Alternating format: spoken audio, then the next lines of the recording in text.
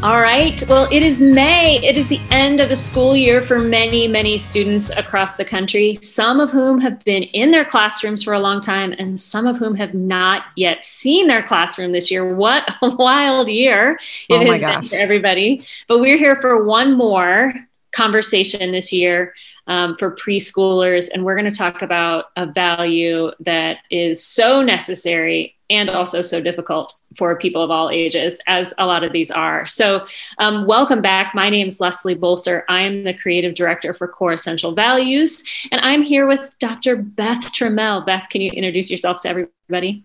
Yeah, so I'm Beth Trammell. I'm a licensed psychologist and an associate professor of psychology at IU East, where I am the director of the Master's in Mental Health Counseling program. And I have created Make Words Matter for Good.com, sort of behavior and communication strategies to help parents and teachers increase our connection with kids and decrease our frustration with them. And so commitment's going to be an interesting word for us to talk about this month here. Yeah, absolutely. And I just love how you describe the work that you do. Even in the description of it, I think there's so much to be learned for parents. So I'm excited to talk to you about this one because I'm just going to be straight up with this one. I have trouble with commitment because I love to start things. I am an excellent starter. I am not the best finisher. So the definition that we're talking about, or the application this month, is making a plan and putting it into practice. And I will say that personally, that does really help me. When I have a plan or when I have a list or a strategy, it definitely does help me. So I think as we talk about little bodies, as we talk about preschoolers, certainly having a plan is going to help us as parents. So let's dig right into it. Since I'm clearly not the expert at finishing, maybe I can learn something here too. So if we're talking about parenting preschoolers to be committed to tasks and pushing through adversity and finishing well and finishing strong in things, what are some things that parents should be thinking about?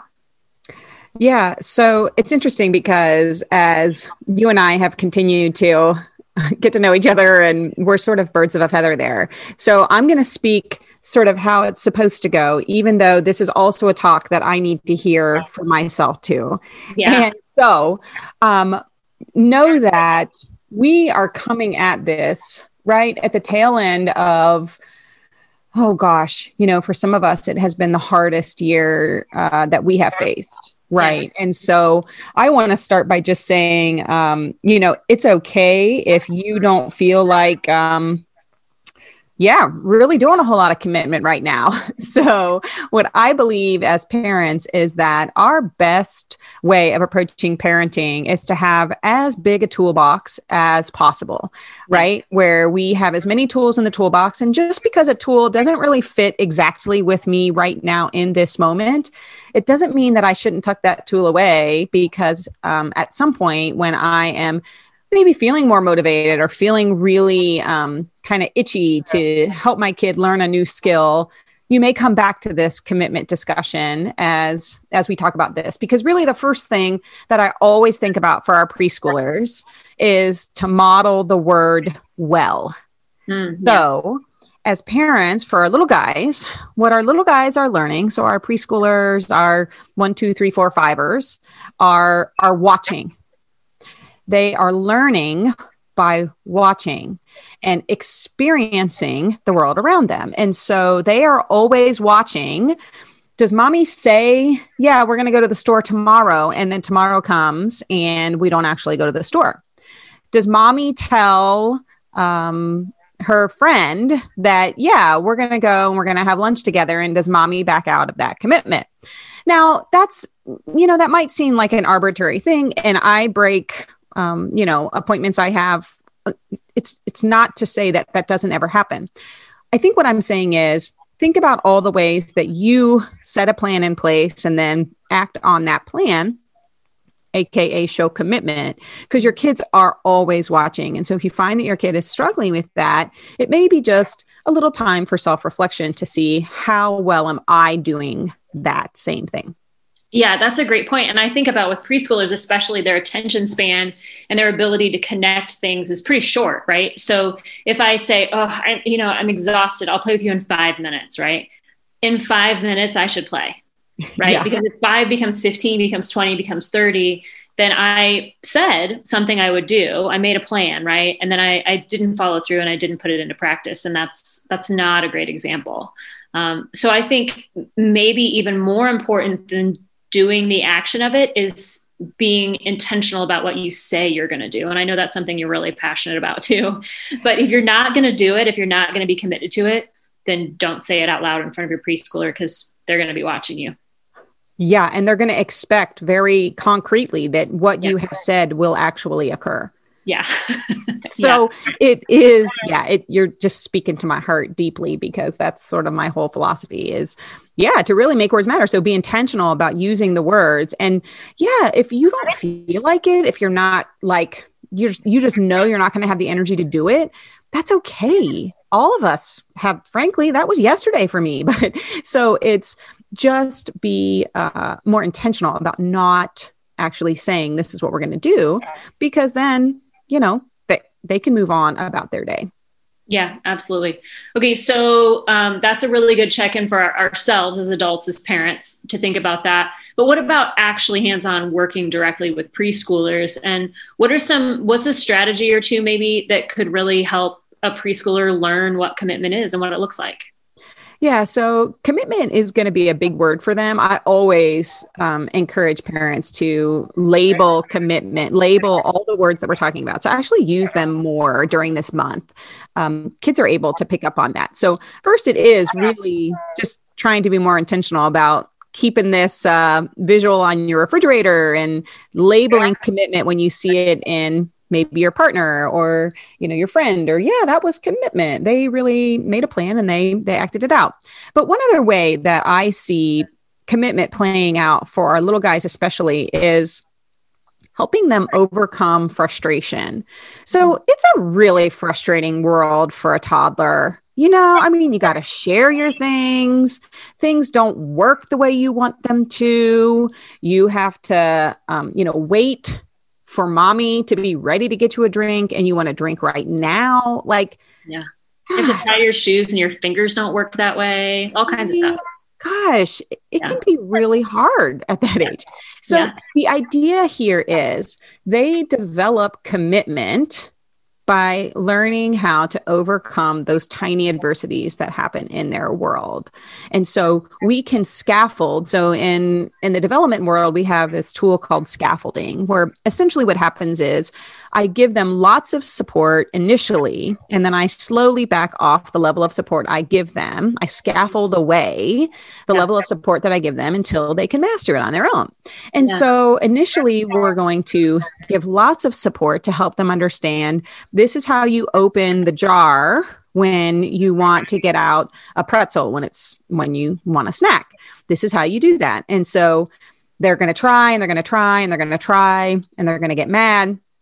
And our job to help them through commitment is not to save them from the frustration, but to help them work through their frustration when it doesn't work the way they want it to work. So gosh, that pretzel tub is really hard to open, isn't it, buddy? I noticed that you are really trying hard. You could try turning it around to the other side. And maybe if you pull from the other side, it might help. Or I'm going to show you, and then I want you to try, right? So in some ways, we're kind of leaning in with them to this frustration, but not saving them from it. Yeah, that's great. I love that. And I also was thinking about how, if you're picking up toys, you can say, what are you going to do first? And they can say, I'm going to pick up my trucks. Awesome. What are you going to do second? Then I'll pick up the Legos. What a great plan, right? That's an awesome plan. And then you do the plan together. So I know my kids are older, but a lot of times I sense them getting overwhelmed with things that really aren't that overwhelming. But what really helps is if I say, okay, what are you going to do first? What are you going to do next? What are you going to do after that? And then they feel equipped. They feel like they can do it just because they see a plan in front of them instead of just chaos everywhere. So I love that. I think these are all really, really concrete, positive suggestions that parents can do. At least the second two. The first one about being committed yourself may take a little more work than the other two, but I can see how parents can live these out pretty easily in their daily lives. Definitely. So before we end today with preschool parents, anything else that we want to mention to them before we send them off into the summer, before we talk to them again next year? It is, commitment is hard for us to live out sometimes because we have so many other things going on, right? It's sort of ironic that commitment is hard to show when you have too many commitments.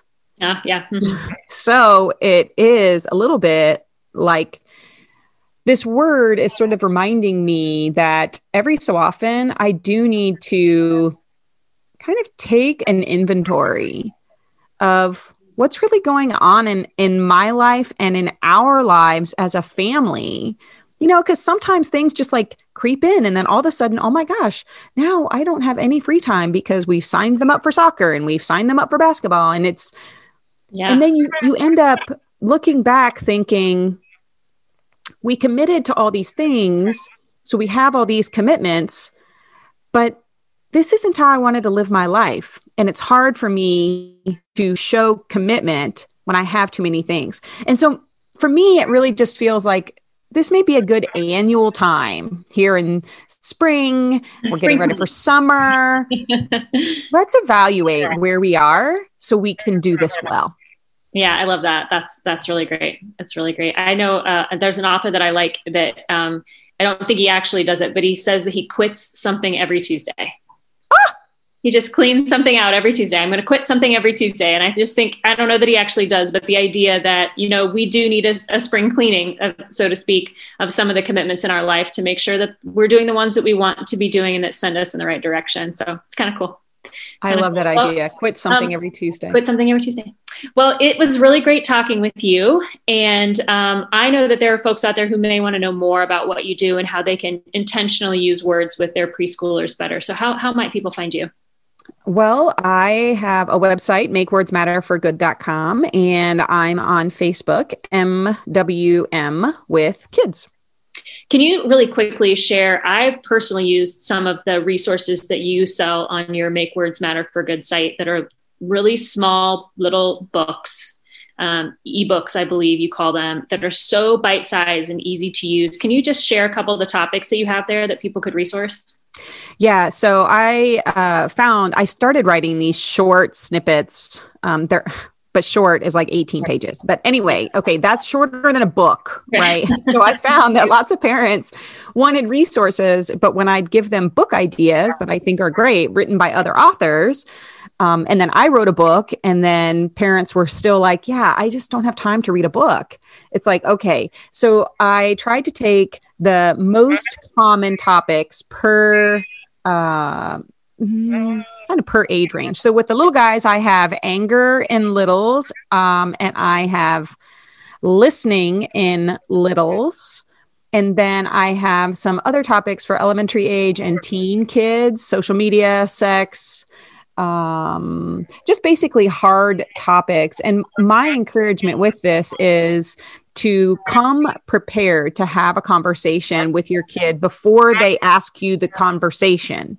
So even if you have kids who aren't teenagers yet, I'd encourage you to, get the little ebook. It's like $5 on my website, but downloadable resource with lots of practical information about why it matters to have the conversation, why being prepared matters. And my favorite part of writing these was the FAQ section, where I tried to address all the questions I've ever had about that topic in my 17 years. So what if my kid says this? How should I respond? What if my kid says this? How should I respond? So those are available on my website too. Yeah. And I bring it up just because as you were speaking, it just triggered in me the fact that those are really great plans that you can put into practice, right?